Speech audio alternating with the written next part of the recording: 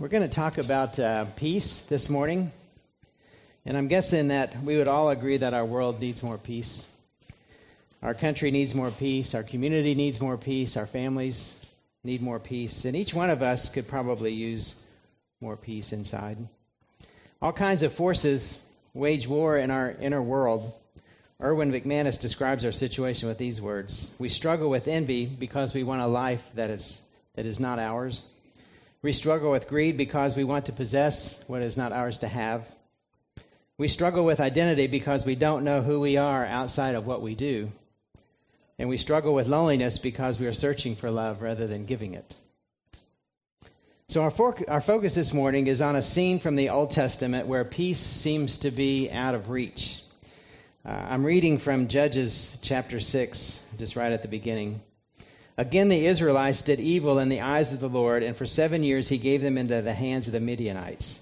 Midian so impoverished the Israelites that they cried out to the Lord for help.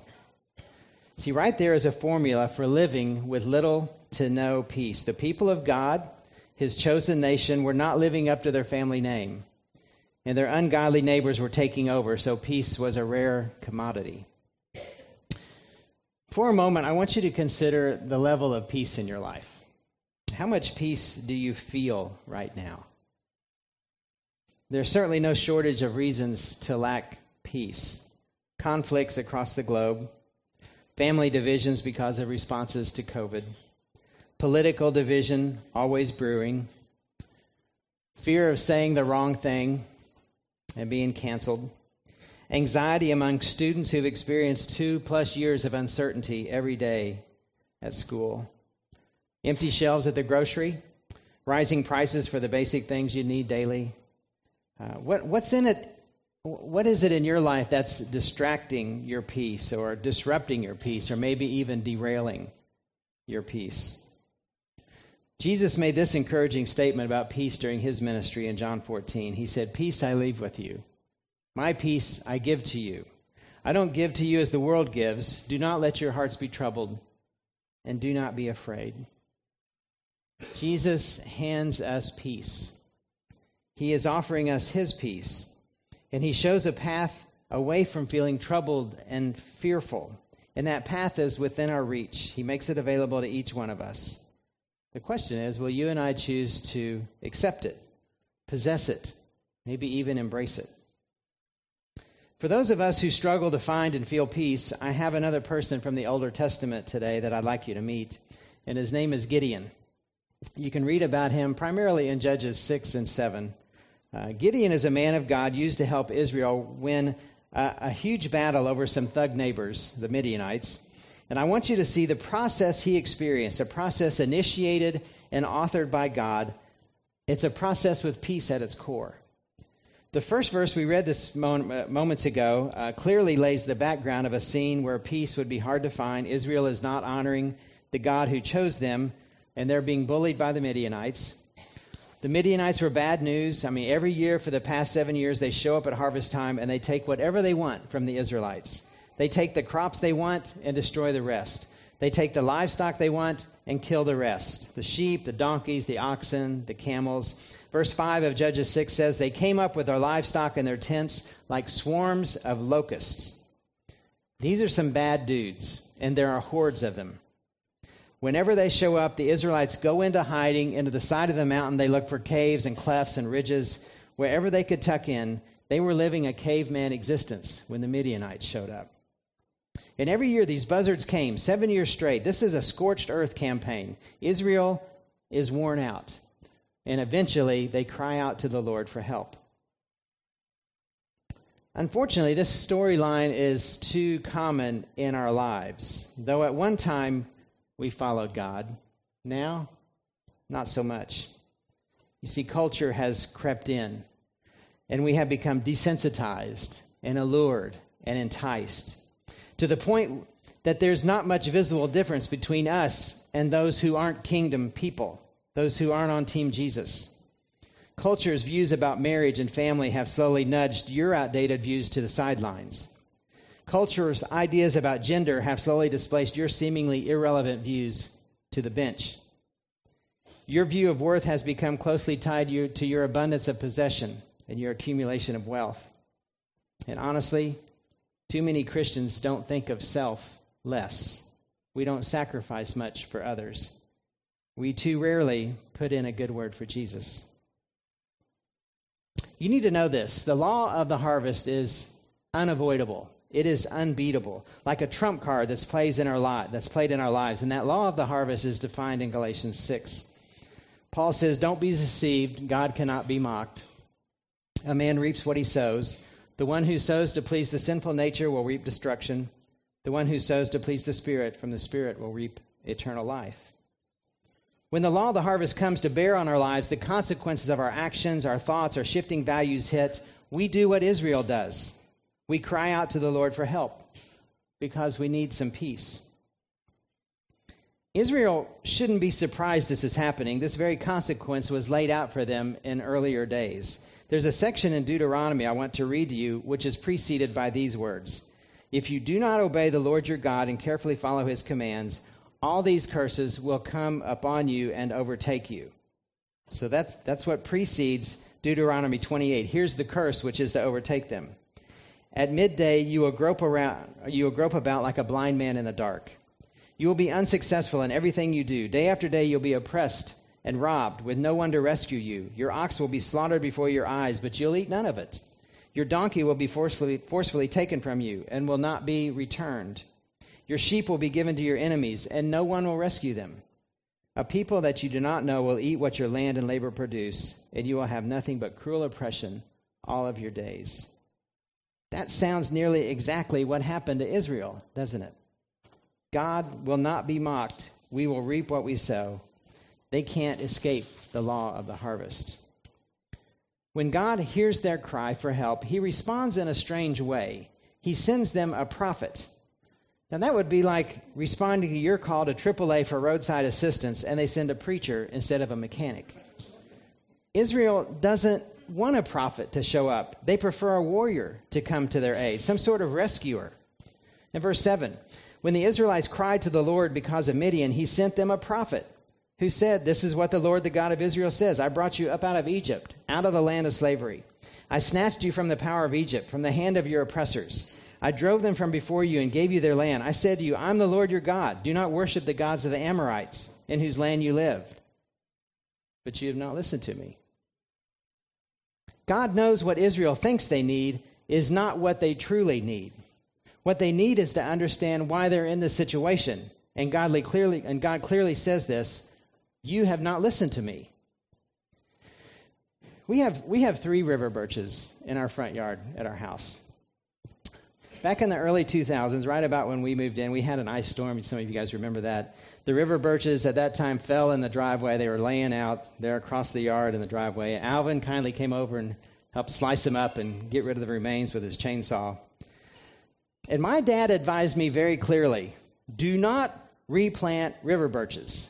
They're way too messy. They're always dropping something. You're always cleaning up after them. Marty's like, yeah, they're a mess. That's right. But I liked the way they looked. So I replaced what fell with 3 more river birches. And now every year after year, we're picking stuff up that's fallen from those trees all the year long. All winter, we pick up branches and twigs off the driveway and the road that break in the tree. Then in the springtime, there's blooms all over the driveway. Then in the fall, there's that oatmeal seed stuff that's everywhere. And I say to Mary often, I wish I had listened to my dad. But I knew better, I knew better. This unnamed prophet says to Israel, you should have listened to your dad. If you had listened, you wouldn't be in this situation. Have you ever been confused by an answer God gives you? Or maybe even annoyed by the answer God gives you? A thought that's hard to swallow is this. Sometimes we need understanding more than we need relief. Sometimes we need insight more than we need rescue. Here's a line from a commentary written by Dale Davis. Understanding God's holiness is more important than the absence of pain. We may want a way out of a bind, whereas God wants us to see our idolatry. God means to instruct us, not pacify us. So God sends a prophet, not a rescuer. The next thing that happens, well, an angel shows up and he has a conversation with this guy named Gideon.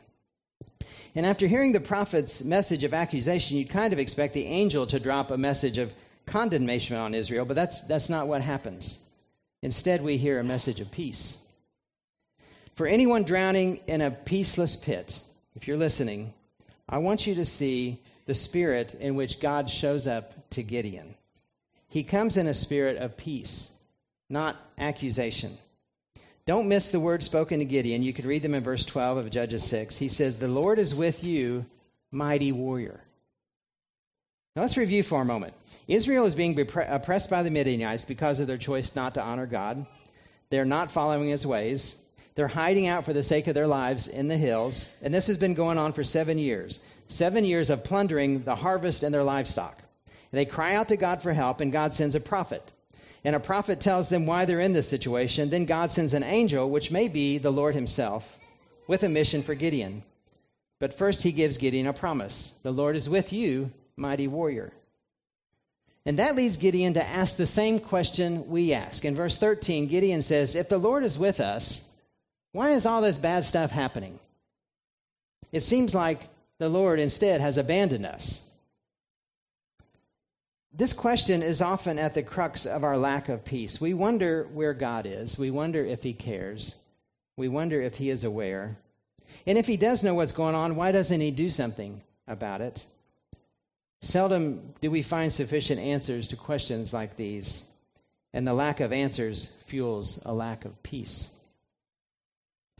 The next message from the angel causes Gideon even more anxiety. Verse 14, the Lord turned to him and said, "Go in the strength you have and save Israel out of Midian's hand. Am I not sending you?" Think about that phrase, go in the strength you have.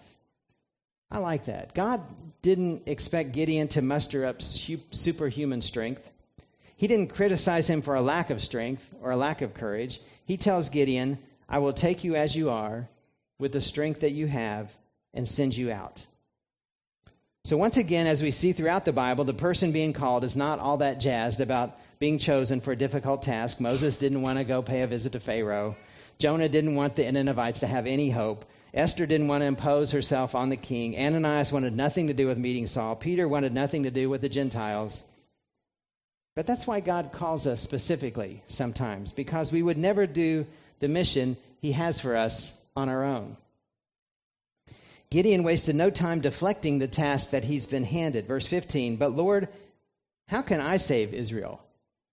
My clan is the weakest in Manasseh, and I am the least in my family.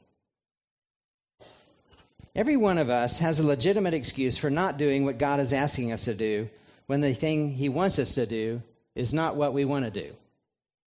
I'll say that again, a little slower. Every one of us has a legitimate excuse for not doing what God is asking us to do when the thing he wants us to do is what we don't want to do. We're afraid. We're uncomfortable. We're unfamiliar. We failed too much. We failed too greatly. We sincerely believe we're the wrong person, all of which makes us exactly the right person in God's eyes, because when we're weak, then what? He's strong. You get the idea from reading your Bible that inadequacy and weakness is a necessary prerequisite for fulfilling God's plan for your life. Look at the next statement from the angel in verse 16, who now seems to be the Lord and not just an angel. He says to him, I will be with you. Let's say that together. I will be with you. I will be with you, and you will strike down all the Midianites together. Now remember, this is a time of little to no peace for Israel as a nation and for Gideon as a citizen of Israel. When he hears this line from the Lord, I will be with you, this promise undoubtedly provided a boost of peace to Gideon. However, he was still greatly overwhelmed at the thought of this mission. So he asked the Lord for a sign to confirm his identity, kind of like flashing a badge. You know, he needs to see some credentials. As we live our lives doing our best to be sensitive to God's leading, trying to follow his voice and his nudges, we will invariably be hit with an experience like Gideon's. He feels inadequate. He feels too weak to do what God seems to be asking. And I know I know many of you have had that same feeling. You feel unqualified and unprepared for the path God is laying out for you. The enemy is too huge, the road too steep, the current too swift, and you feel pretty much alone. And that's how Gideon felt. Too insignificant, too young, too weak, and God says, perfect.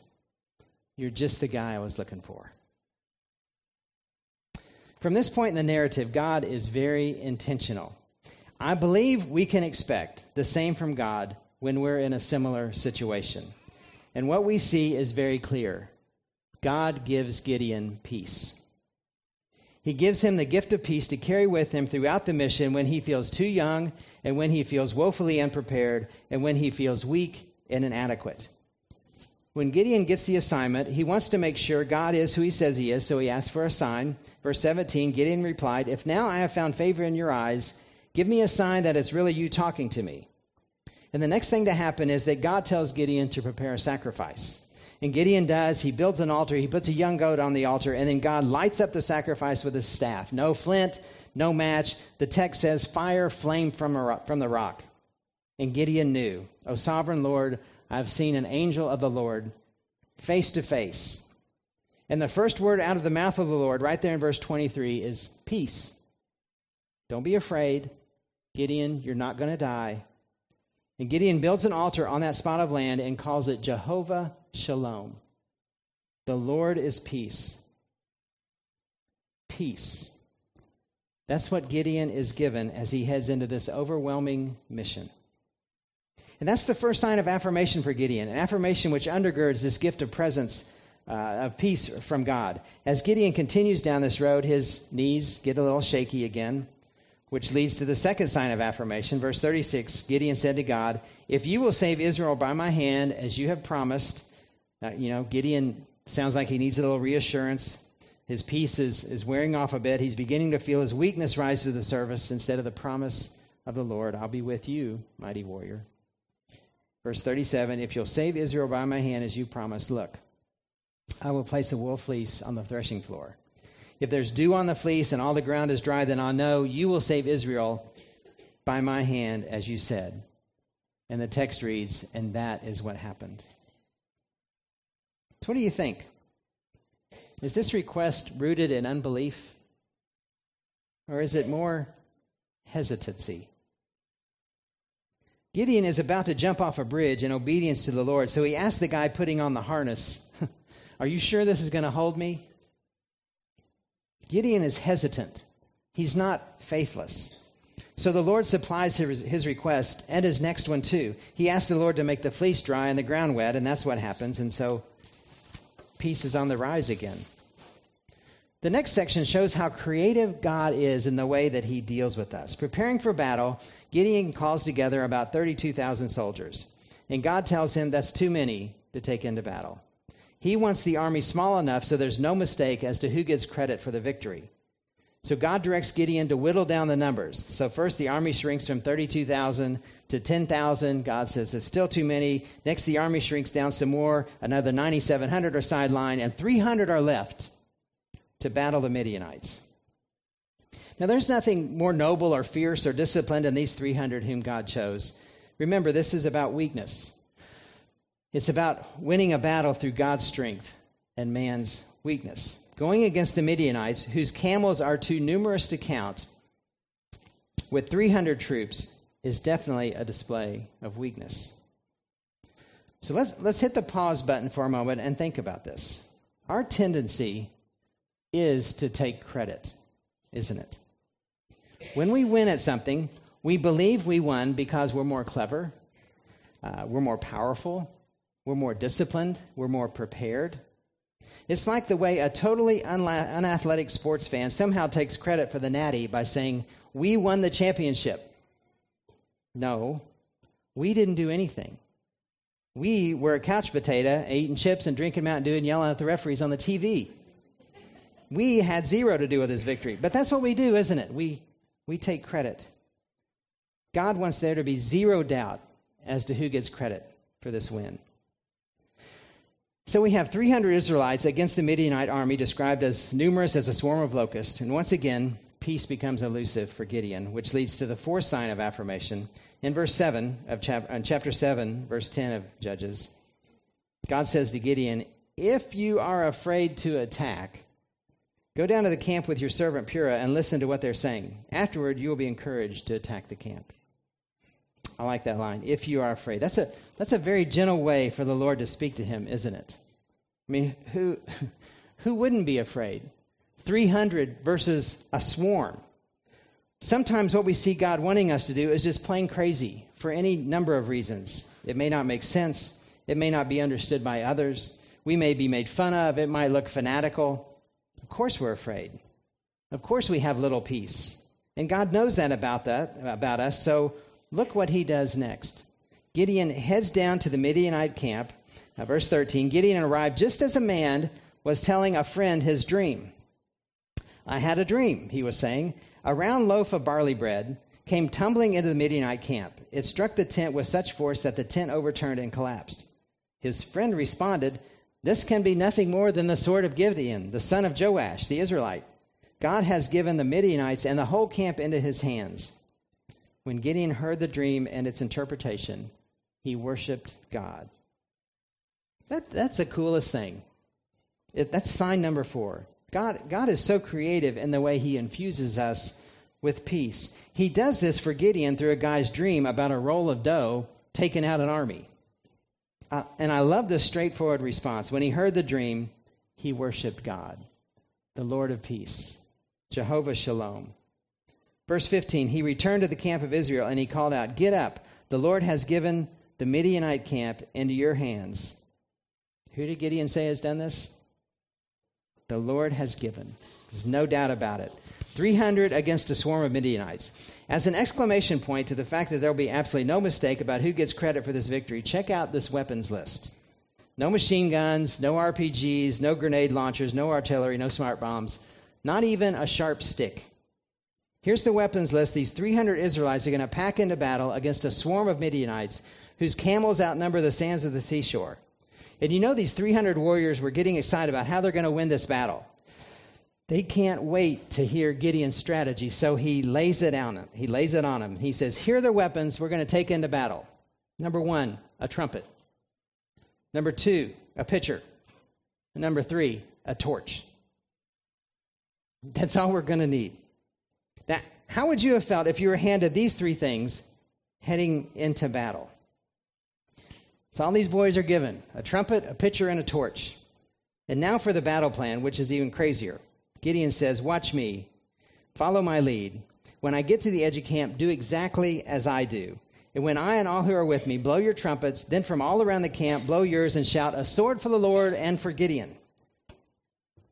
That's it. That's the plan. Toot your horn, break your pitcher, give a yell. Gideon and the 100 men with him reached the edge of camp at the beginning of the middle watch, just after they changed the guard. They blew their trumpets and broke the jars that were in their hands. The 3 companies blew the trumpets and smashed the jars. Grasping the torches in their left hands and holding in their right hands the trumpets they were to blow, they shouted, a sword for the Lord and for Gideon. While each man held his position around the camp, all the Midianites ran, crying out as they fled. When the 300 trumpets sounded, the Lord caused the men throughout the camp to turn on each other with their swords. The army fled. Now get this, the Israelites did not kill a single person in this initial raid, leaving no room at all for anyone to take any credit. Now 2 things are certain about this battle plan. Number 1, this unmistakably checks the weakness box. There's absolutely no room for anyone associated in this victory to brag or to take credit. And number 2, Gideon most assuredly is filled with peace to take even the first step into this battle. The Lord is peace, Jehovah Shalom. What I see in Gideon's story is a man who's flawed, kind of like me, a man who's trying, a man who wants to do what God is asking. I see a man who sees himself as inadequate and weak. Can you relate to that? And in Gideon's story, I see a God who understands, a God who is patient, a God who will wait for Gideon to catch up, and a God who offers a reservoir of peace. In Gideon's story, I meet a God who knows the power of peace. He knows how peace fuels us in moments when we feel weak. He knows how peace calms us when our opponents seem so large. He knows how peace envelops us to protect us from the potential descent into despair our darkest moments hold. What we see in Gideon's story is a God who will give us peace. He will even be our peace. He will assure us with peace when we doubt and when we're hesitant and when we're fearful and weak. He will give us peace through his presence. I will be with you, mighty warrior. The world began with shalom, the peace of God, in a garden unblemished with sin, and we know it will end in peace, a new heaven and a new earth. God will wipe away every tear from our eyes and every fear from our hearts, and there will be no more death, no more crying, no more pain. The city does not need the moon nor the sun to shine in it, for the glory of God gives its light, and the Lamb is its lamp. And he shall be called Wonderful, Counselor, Mighty God, Everlasting Father, and Prince of Peace. So here's the invitation this morning. Accept the peace Jesus offers. Try it out. Lean into his peace. Take it with you into your most difficult situation. Just see if it makes a difference. Treasure it and trust the one who gives it. Go in the strength you have and remember what God says. I will be with you, mighty warrior. Let's stand and sing.